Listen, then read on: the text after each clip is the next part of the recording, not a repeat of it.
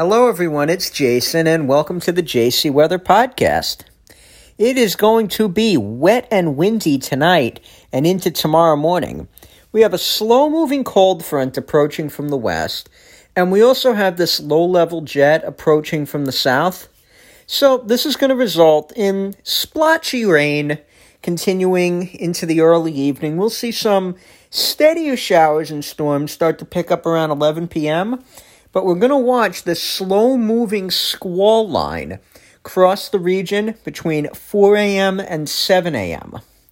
This is going to be accompanied by 20 to 30 mile per hour winds with some gusts in excess of 50 miles per hour, as well as anywhere from a half an inch to upwards of 2 inches of rain. There's going to be a degree of banding with this.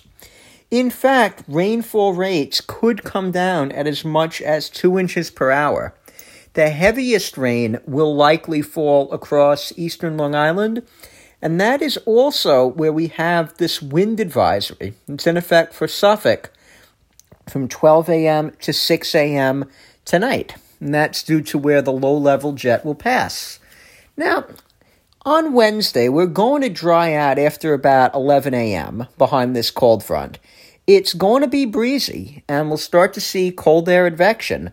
Temperatures will only make it to about 70, and by Wednesday night, it's going to be dropping into the upper 50s. That will round out September, and we will enter the month of October. And the beginning of October is going to behave itself.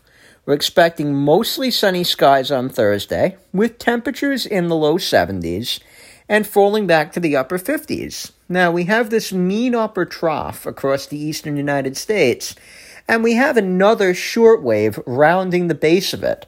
So this is going to spell more rain on Friday with a slow-moving cold front. Expected to turn mostly cloudy.